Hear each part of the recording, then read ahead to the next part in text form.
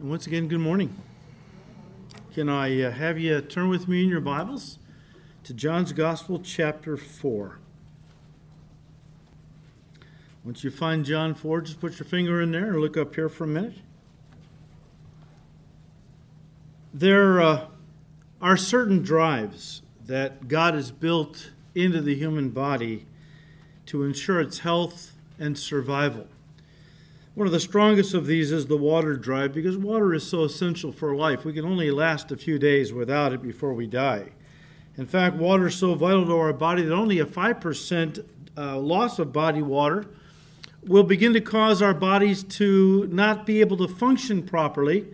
A 10% loss of body water will cause mental deterioration, and a 20 to 25% loss is fatal. Now, just as God has given us physical drives to keep our bodies healthy, He has also given us emotional drives, which need to be satisfied if we're going to remain emotionally and psychologically healthy. And I believe the greatest of these, or the strongest of these drives, emotionally speaking, is the need for hope. I think what water is to our physical man, hope is to our psychological or inner man. It's vital to our emotional health. You know, the writer of the Proverbs said in Proverbs 13, verse 12, "Hope deferred makes the heart sick, but a dream fulfilled is a tree of life." Or in other words, when we hope for something that's important to us, but it's something that is constantly being moved into the future, like the proverbial can kicked down the road, something that never seems to be fulfilled in the present, well, after a while, we become emotionally unhealthy in our hearts. What does that look like? Well, we become discouraged, disillusioned, maybe even depressed. It's important and vital on an emotional level that we have hope. Now, without a doubt, the greatest need isn't physical or emotional. The greatest need that we have, and many don't realize this, but it's spiritual. Spiritual. You see, there is a thirst deep within the soul of every person to know and connect with God. I mean, if that wasn't true, we wouldn't see the proliferation of religion around the world. What is religion? But it's simply man reaching out to satisfy his or her thirst to connect with God. The psalmist expressed this when he said in Psalm 42, verses 1 and 2, "As the deer pants for the water brooks, so pants my soul for you, O God. My soul thirsts for God, for the living God." You know, the Bible tells us that God made us with a God-shaped void in our hearts that can only be filled with a relationship with Him, with the true and living God, or more precisely, the Lord Jesus Christ. So often people are thirsty in their souls for God, but they don't realize what they're thirsty for. They just know there's an emptiness inside. They just know that they're unsatisfied. That no matter what they do, it doesn't seem to satisfy that longing inside of them. But because they don't realize what they're thirsting for is God Himself, they go on trying to fill that void with relationships or material possessions, not realizing that only God will fill that void because, as we just said, it is a God-shaped void that He put there, that we would seek after Him. Now, guys, with all that in mind, and with all that as background, we come this morning to John chapter 4, and to the story of a woman who came to a well to satisfy her physical thirst for water, only to be made aware of her deeper and most important thirst, her thirst for God. Now, let's back it up to chapter 3, verse 22, kind of get the context. So, in chapter 3, verse 22, it says, "After these things, Jesus and His disciples came into the land of Judea, and there He remained with them and baptized. Now John was also baptizing in Aenon near Salim, because there was much water there, and they came and were baptized." Verse 1 of John 4, "Therefore, when the Lord knew that the Pharisees had heard that Jesus made and baptized more disciples than John, though Jesus Himself did not baptize, but His disciples did, He left Judea and departed again to Galilee, but he needed to go through Samaria. Now, the Pharisees hated Jesus and would have loved nothing more than to get into an ugly confrontation with him publicly in front of his disciples as a way to discredit him and his ministry. But Jesus wouldn't take the bait. He was way too smart for that. And he knew that his time had not yet come. Now, his time would come eventually, as we're going to see, where he would have to confront the Pharisees. You can read about that in Matthew 23. Okay. Wow, did he let them have it? John 8's pretty good too, by the way. So we'll get to that. But the time was coming when he would have to confront these guys head on, but that time had not come yet. And so rather than to, be provoked into some confrontation with the Pharisees, he decided to leave Judea and go up to Galilee. Now, the Jews in general, and rabbis in particular, like Jesus, who was a rabbi, a teacher, if they had to go from Jerusalem up to the Galilee region, they would never go directly through Samaria. They would usually go east from Jerusalem, cross over the Jordan River, then go north through Perea and Decapolis, and when they were adjacent to Galilee, they would cross back over the Jordan going west and re-enter the land of Israel. Now you can imagine this added quite a bit of time and mileage to their trip. I mean, it would have been much shorter and faster for them to go directly north to Galilee, passing through Samaria. Of course, though, they wouldn't do that. They would never do that. You say, why? Well, it was because of a series of events that happened hundreds of years earlier. I'm going to lay some historical groundwork this morning, but you have to have it if you're going to fully understand John 4. The story goes back about maybe 1,000 years, maybe 900 years, to when King Solomon died. Now, Solomon, of course, was David's son. He took the throne after his father David. And then when Solomon died, the kingdom was given over to his son Rehoboam. Now, the people came almost immediately to the young king and said, look, your father really taxed us heavily. And Solomon did. I mean, he used their tax money to build the temple and all kinds of other projects. He had a penchant for building large structures and things and so on. And so the people said, look, your father really burdened us with a lot of taxes. If you will lighten up the load, if you'll give us some tax relief, we will follow you all of our lives. And so the young king said, well, give me a few days to talk it over with my wise guys. I'll get back to you. Let's meet back here in 3 days, I think it was. But instead of going to his dad's counselors, who were older and wiser, young guy, these old people, what do they know? He goes to his young buddies and asks them what he thinks, they should, what they think he should do. Well, young guys all full of bravado and everything, so they said, look, you got to show them who's boss. You don't let them push you. You got to go out there and talk rough to them, and you got to really show them who's boss. That's the only way to handle these people. So the time came, a few days later, he goes out in front of the people, and he really talks rough to them. And they said, that's it, we are out of here. And so 10 of the tribes of the north broke away and formed their own kingdom called Israel. The capital was Samaria. And then the 2 southern tribes, Benjamin and Judah, formed a new kingdom called the Kingdom of Judah. Their capital was Jerusalem. Well, the Bible records how the southern kingdom had some good kings, and they had some periods of revival. Whereas the northern kingdom had no good kings and went from bad to worse spiritually and morally. And after a couple hundred years, and God's very patient, isn't he? After a couple hundred years of sending prophet after prophet to warn them that if they didn't repent of their idolatry and immorality, well, God was going to judge them. Well, finally, in 722 BC, that judgment came. And it came in the form of the Assyrians coming from the north and conquering the land of Israel, removing most of its inhabitants and relocating them throughout the Assyrian Empire. They only left a small remnant of Jews in the land of Israel, the northern kingdom.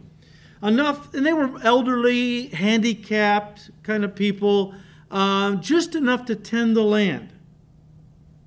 And then what they did was they took other peoples that they had conquered in different areas of that part of the world, and they relocated them into the land of Israel, repopulating the land with these foreigners, basically.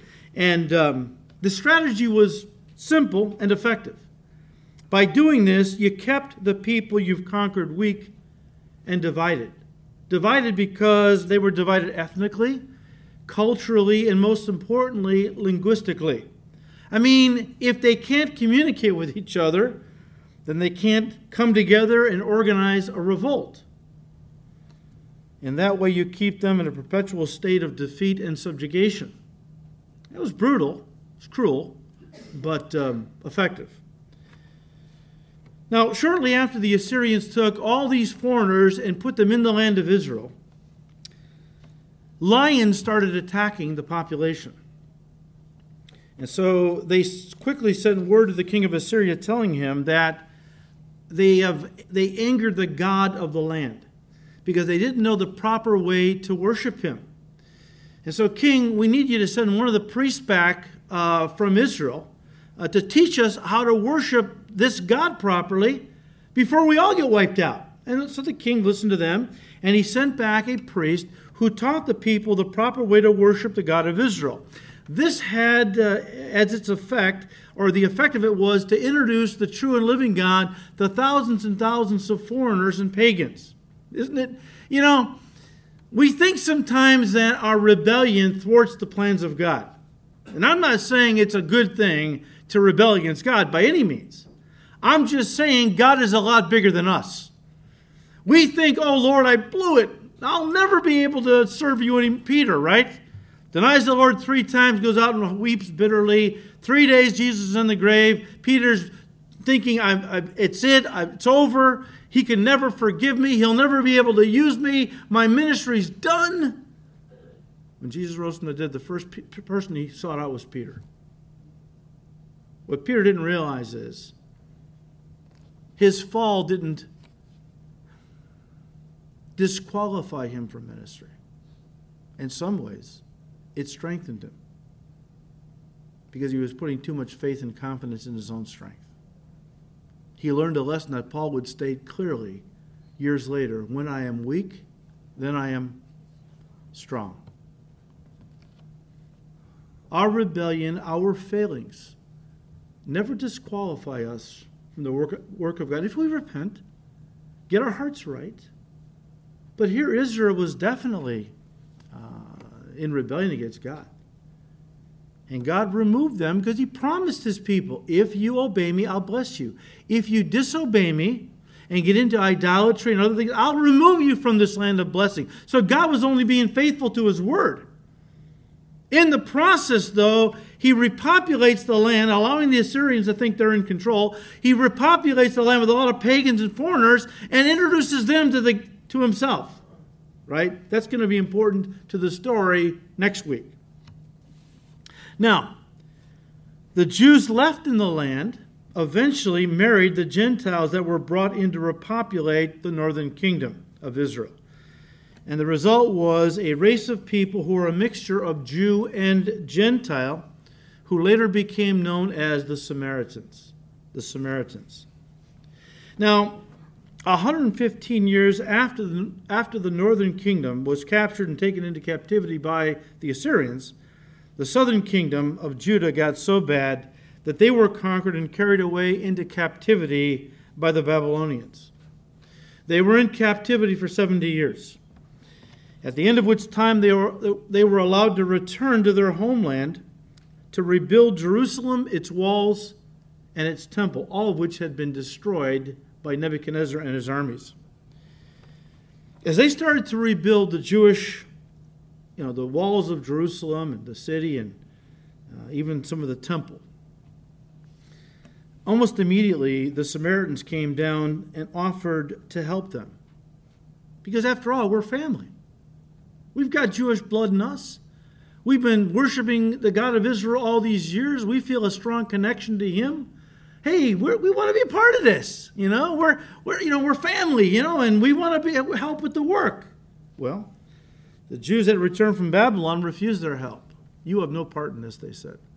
You see, they considered them half-breeds, a defiled race, cut off from the covenant that God made with Moses and Israel, because in that covenant they were not supposed to marry foreigners.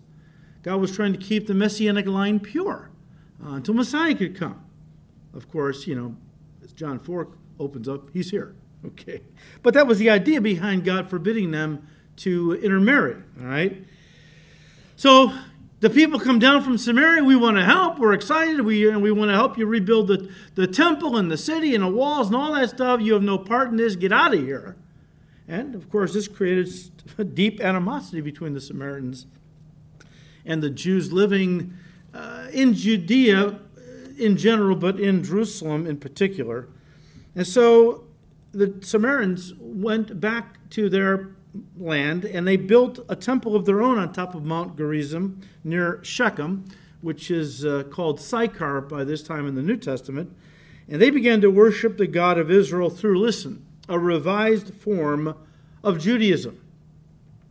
And through the years, their traditions developed, as traditions do.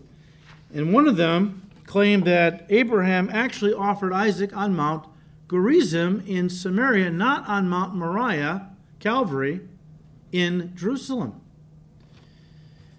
Their holy book consisted only of the 5 books of Moses, the Pentateuch, Genesis through Deuteronomy, with a few minor deviations in the Hebrew text, although they did add one verse to their scriptures, a verse specifically mentioning Mount Gerizim as the original site of Solomon's temple, and therefore the only place to worship the true and living God properly. Now, they hang on to that thought. It'll become important as we progress through the chapter. So, Solomon's temple was on Mount Gerizim. And that's the only place to worship God and so on. To this day, guys, the Samaritans still offer animal sacrifices on Mount Gerizim. From what I understand, they strictly observe the Sabbath, celebrate the Passover and the Feast of Yom Kippur every year. That's their holiest day of the year, Day of Atonement. Last time I heard, about 25 years ago I heard this, there was only about 200 Samaritans left. And because they only marry other Samaritans, all the inbreeding has left most of them imbecilic. So when we read in John 4,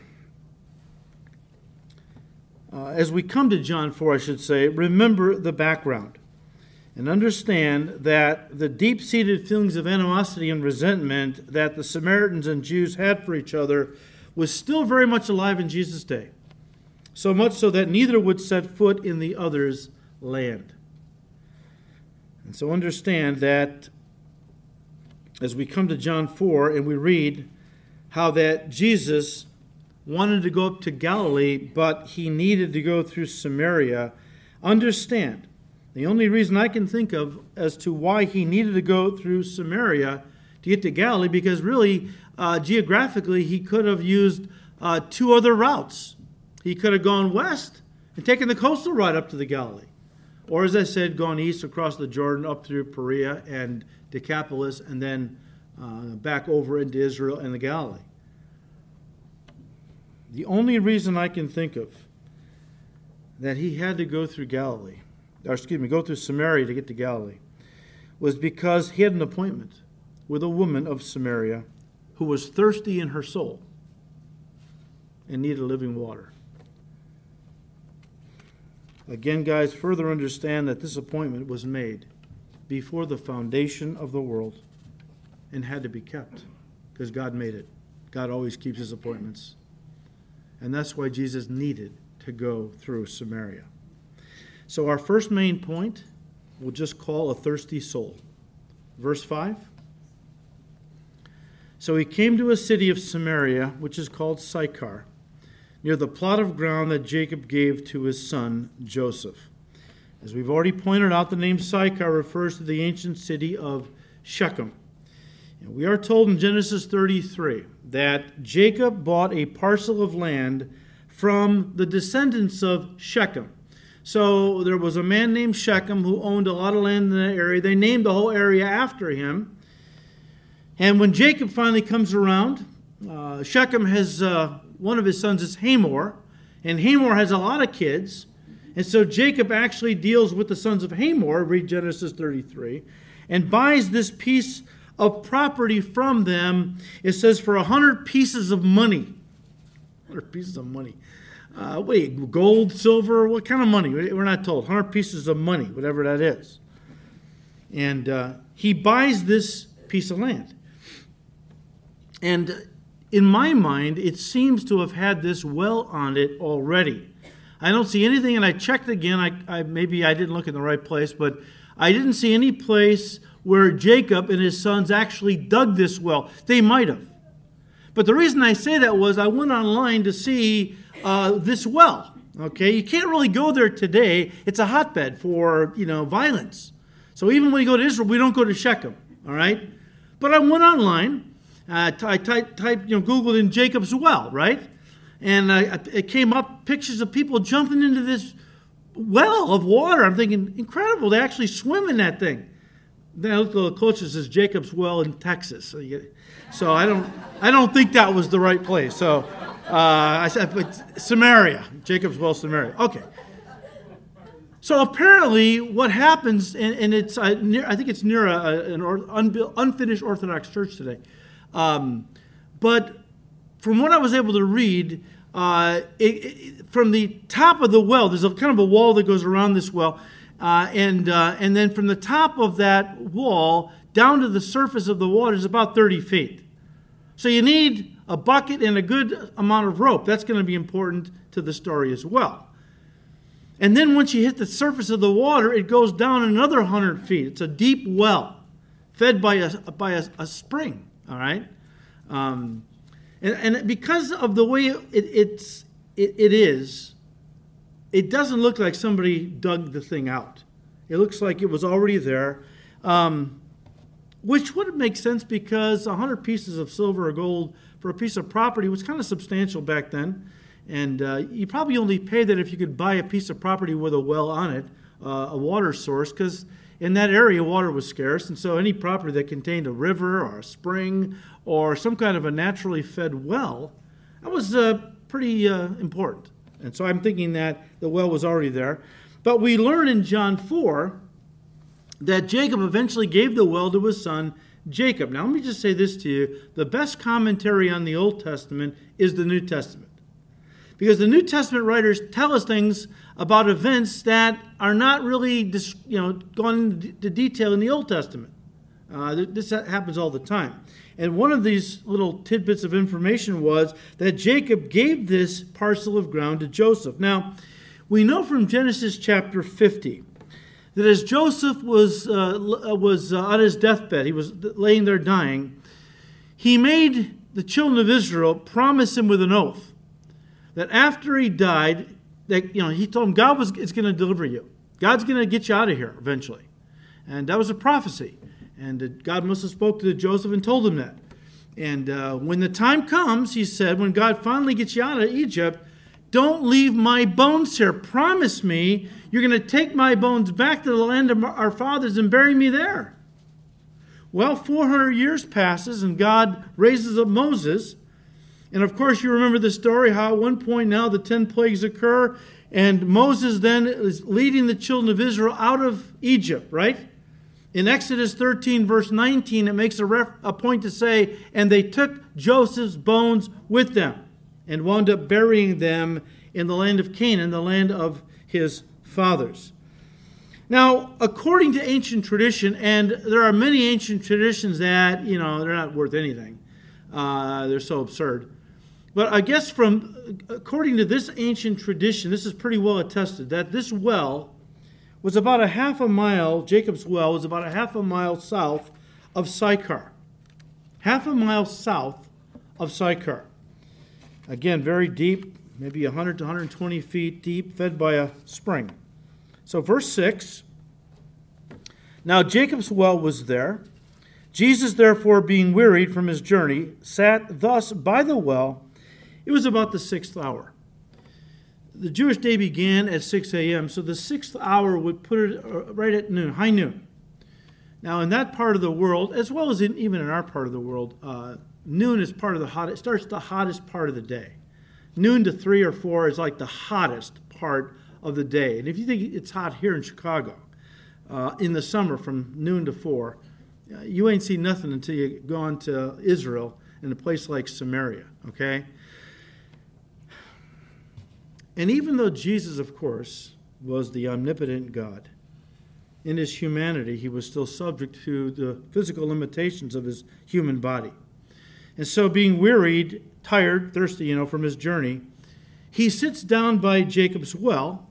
He doesn't have anything to draw water with, no bucket, no rope, but that's okay, because he's come up there to meet a person, a woman, to keep a divine appointment, something that was penciled into his docket before the foundation of the world, and he needed to go there. He sits down and waits for his 12 o'clock appointment to show up. So in verse 7, a woman of Samaria came to draw water. Jesus said to her, "Give me a drink." For his disciples had gone away into the city to buy food. So they're, in the city getting takeout or falafels and cokes, whatever they were doing. But he's alone, okay? Just him, and now this gal shows up. Guys, the fact that this woman came to draw water alone at noon tells us a few things about her. First of all, it tells us she was an outcast. I mean, the Samaritans were outcasts in general, but she was an outcast among outcasts. That was a tough place to be in. Okay? It's hard to be a group of outcasts, but then you're an outcast among the outcasts. That's rough. In that culture, though, why do I say she was an outcast? Because in that culture, going to the well was really an opportunity for the women, and the women did most of the hard work back then. Okay, the guys, I'm not sure what they were doing, but the women, they kept busy with a lot of the hard work. And drawing water for the day was a time when the gals all went together because they could socialize. We even have kind of a custom today, don't we? People around the water cooler, talking, socializing, okay? I probably got started back there, okay? But the idea is that the gals would come out, and they would come out early in the morning while it was still cool, not in the heat of the day. And don't forget, they're walking a half a mile in this situation. So, of course, they're going to come out when it's cool, and they come out, and they draw the water for the day, and they're talking and fellowship and so on. But the fact that this woman came out to get water and, again, walked a half a mile during the heat of the day by herself at noon, during as I said, the hottest part of the day, indicates that she was a social outcast. Someone the other women didn't want to socialize with, and apparently the feeling was mutual. She didn't want to be around them either. Now, why was she an outcast? Well, as we read the story, we learn that she had been married 5 times, divorced 5 times, and now she was just living with a guy out of wedlock. She was probably the town flirt, kind of like the loose divorcee. And who knows if she had wrecked a couple of marriages in town. And now the women didn't want anything to do with her. They didn't trust her. They didn't want to have any contact with her. And this caused her to have to do these things on her own. And I think this woman was a broken woman. I think that she was, as we're going to see, I think she was without hope. And we'll see why in a second. I just think her life was empty, sad. She had no friends. And that leads me to my third point. I think that this woman was an empty person. I mean, look, none of us Christians would excuse the way she had lived her life. I mean, Jesus certainly wouldn't. Jesus doesn't excuse our sin.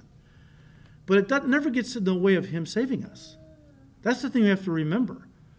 I mean, the Lord never looks the other way when we sin. He never justifies it. Well, they didn't really mean it. Okay, no. He knows what's going on. But our sin never stands in the way of him reaching out to save us. And that was the issue with this woman, all right? Again, why had she lived her life this way? Why had she been married and divorced 5 times? Why was she now living with a man out of wedlock? I think the answer to that question, to me, is simple. because she was thirsty in her soul and didn't realize it, didn't know what she was longing for. She just knew she was empty. She was experiencing a thirst that everybody experiences. She thought, well, the way to satisfy this emptiness or this thirst within me is with a man.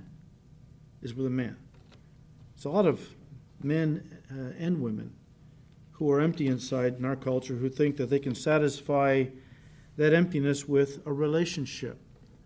I know a lot of young people who are just really almost obsessed with the idea of finding someone to marry. Now, guys, that's a good thing. The Bible says he who desires a wife that's a good thing. God made us for companionship. He says it's not good that man should live alone. We need each other. But you know what? The devil can always take something good from God, a blessing, and get us to make it into an obsession, an object of worship. And when that happens, what God intended for good now becomes bad, a stumbling block in our relationship with Him.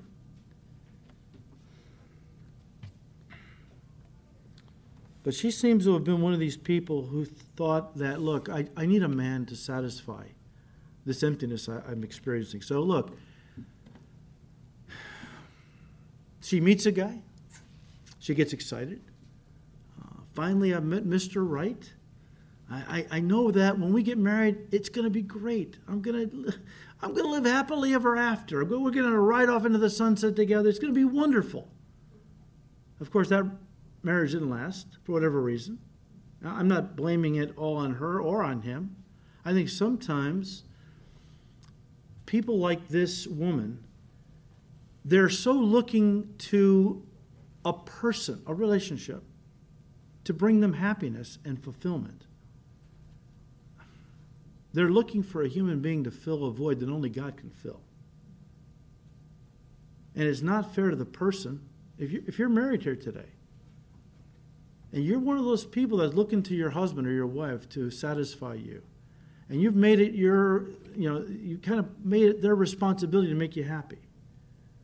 First of all, that's not right and it's not fair. Because no human being can satisfy what's lacking inside of you except the Lord Jesus Christ. My goal is to be the best husband to my wife I can be, to treat her as the best I could possibly treat her. But I know I can't satisfy any emptiness inside of her. That has to be satisfied by God. That's why I encourage her to go to conferences and to be around other Christian women and so on, because I want her to be filled up with God. Because that is doing my best for her. And she does the same for me. We realize we cannot look to each other, as great as our marriage is, we can't look to each other to fill what only God can fill. And so this gal looked at her husband, and the first guy didn't work out, and so she divorced him. And then another guy comes around, and she's excited. Oh, this one's Mr. Right. This guy is it. And she gets married to this guy, and that doesn't work out. And 3 more times she finds a man, excited. This is going to be great. I finally found Mr. Right, only to see these relationships crash and burn every time. She becomes so disillusioned now. She gives up on marriage and just moves in with a guy. At this point, I think she's announcing defeat. She's announcing, look, I'm never going to find happiness with a guy. Why even bother getting married? I'll just live with this guy. I mean, at least he's somebody, but I think she was broken, disillusioned. I think she was depressed. She didn't realize it at the time, but she was looking for love and happiness in all the wrong places, as the song goes.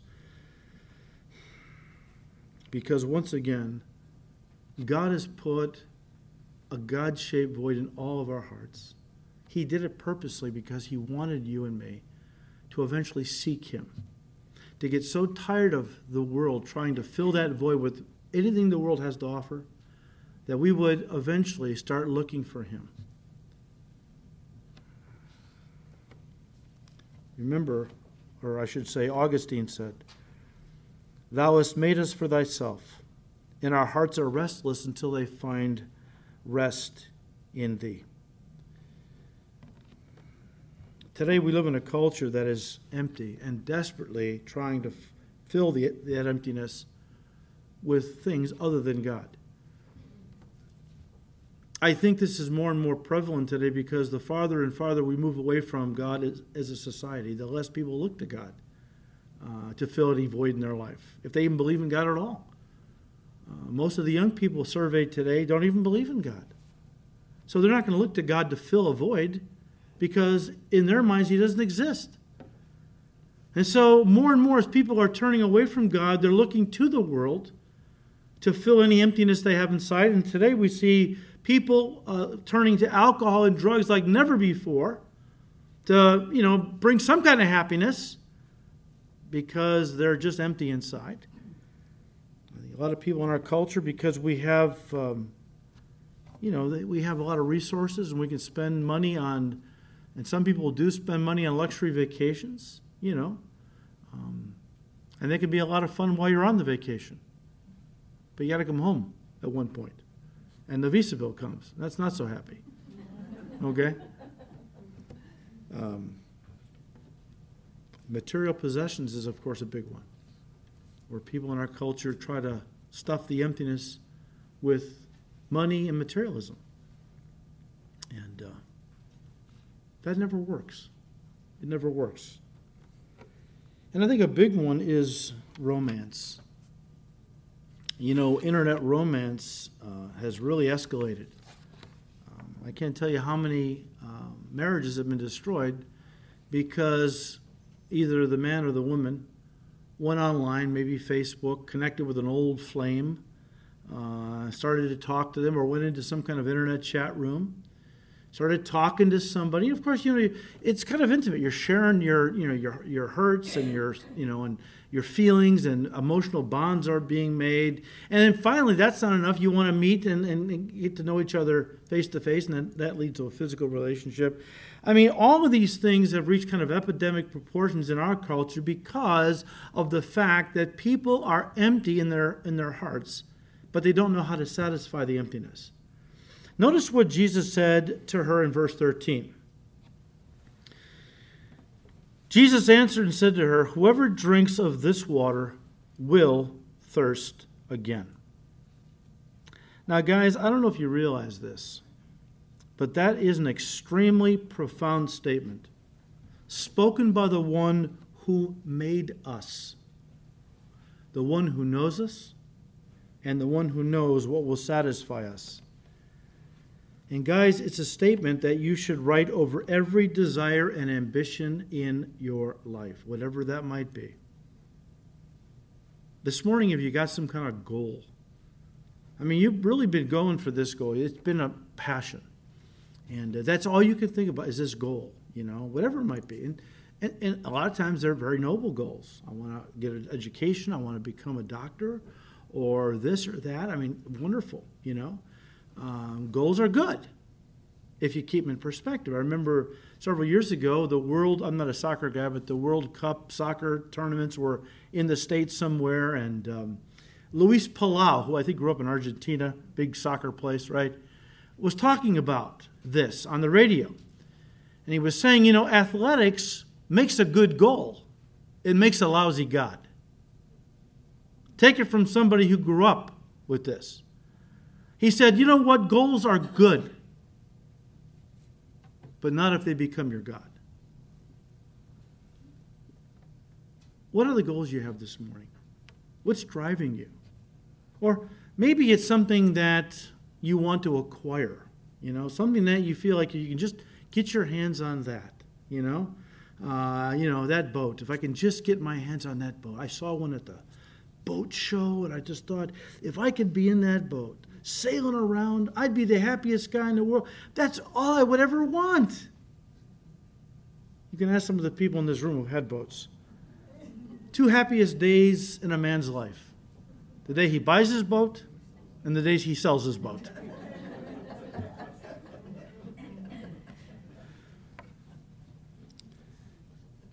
But people think this way. If I could only have this or that, or if I could only have him or her, I know I'd be happy. I'd be satisfied. I would never ask for another thing. But listen, Jesus, the one who made you, is telling you that whatever it is that you have a passion for, right over the top of that thing, drink of this water, but you will thirst again. Drink of this water. Go ahead, drink it. Whatever it is. But you will thirst again. Guys, nothing this world has to offer in the way of material possessions or accomplishments or successes or even a human relationship is going to satisfy that deep hunger or thirst in your soul other than Jesus Christ. And let me just tell you this, because most of you know where I'm coming from because that's where you came from. How many of us in this room could attest to that with firsthand knowledge? Yeah, that was me, man.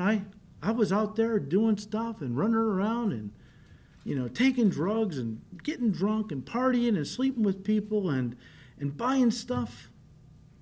And I was the most miserable person you ever want to meet. None of it was satisfying me. And yet people still try, don't they? They still try. There's always going to be the when-then person. Ever hear of a when-then person? What is that? When I get this, then I'll be happy. Then I'll be satisfied. But guys, Jesus is here telling us that that is one of the biggest lies Satan has deceived us into believing. It's what Paul the Apostle called the deceitfulness of riches. And it's this: if I just had a little more money, I would be happy. I'd be satisfied, right? Now, of course, most of us never get enough money to buy whatever we want. So we always live with that in the back of our minds. If I could just win the lottery. If old Uncle Ned would kick off, I get that inheritance, I'd be happy. My pastor, Chuck Smith, pastored a megachurch for many years. And because of it, a lot of people came into his life. Of course, most of them Christians, but a good number unsaved people, and some of them were wealthy people. And I remember him saying one time years ago that some of the most miserable and unhappy people he ever knew were those who had everything that money could buy. Why is that? Because they had everything. They had done it all. There was really nothing left to experience or look forward to. They had maxed out life and nothing had satisfied them or made them happy. Years ago, Donald Trump, long before he was ever president, a billionaire, he sat down for a candid interview one time and he was talking about the emptiness in his life. He said that once you finally acquire what you've been chasing after, and he's a businessman, so maybe more success, or he was in real estate, so maybe a property that you were pursuing that, really one of these just incredible properties. Once you acquire what you've been chasing after, it's disappointing. It's a disappointment, he said. Doesn't satisfy. In fact, he said, I've come to realize I love the feeling of just pursuing the deal, pursuing the success. When you finally get it, it leaves you kind of hollow. Well, I remember seeing an interview with quarterback Troy Aikman. This is back in '94. Now, Troy Aikman had guided the Dallas Cowboys, that's what he played for, to back-to-back Super Bowl wins in '93 and '94. That's a big deal. If you're an athlete, you're in football primarily, that is about the biggest deal you can have. Troy Aikman, a quarterback, guided the Dallas Cowboys to back-to-back Super Bowl wins, '93 and '94.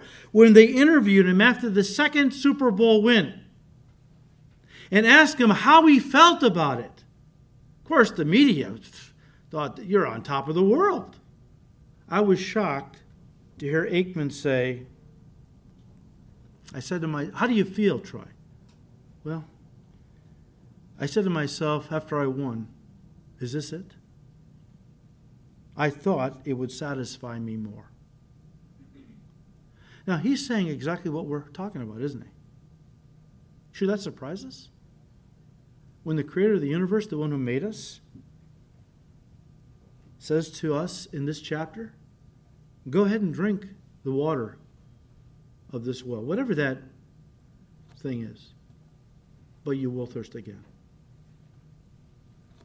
I mean, the things of this world do satisfy for a while, don't they? But in the end, it's like eating cotton candy. Sweet to the taste. Get that little rush when the sugar hits your bloodstream.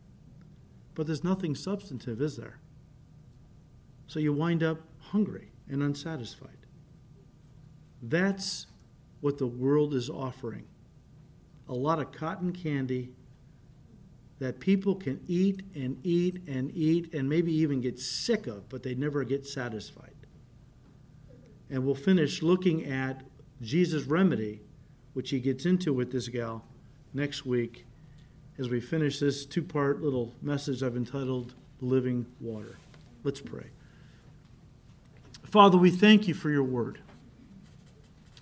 We thank you, Lord, that in your word you have given us everything that pertains to life and godliness, primarily through the knowledge of our Savior, Jesus Christ. But thank you, Lord, that we don't have to scale the highest mountains, swim the deepest oceans, to find wisdom to know how or what makes life worth living. We have it in your word. Thank you, Lord. It's not a thing. It's a person. And his name is Jesus Christ. We just thank you, Lord, for our Savior. Father, we thank you for giving to us someone who can fill up the empty places, who will never leave us nor forsake us. A person we can finally say, I have found true purpose. I have found the meaning of life. I am satisfied. Thank you, Lord. We ask you to continue to bless these studies in your word. We ask it in Jesus' name. Amen.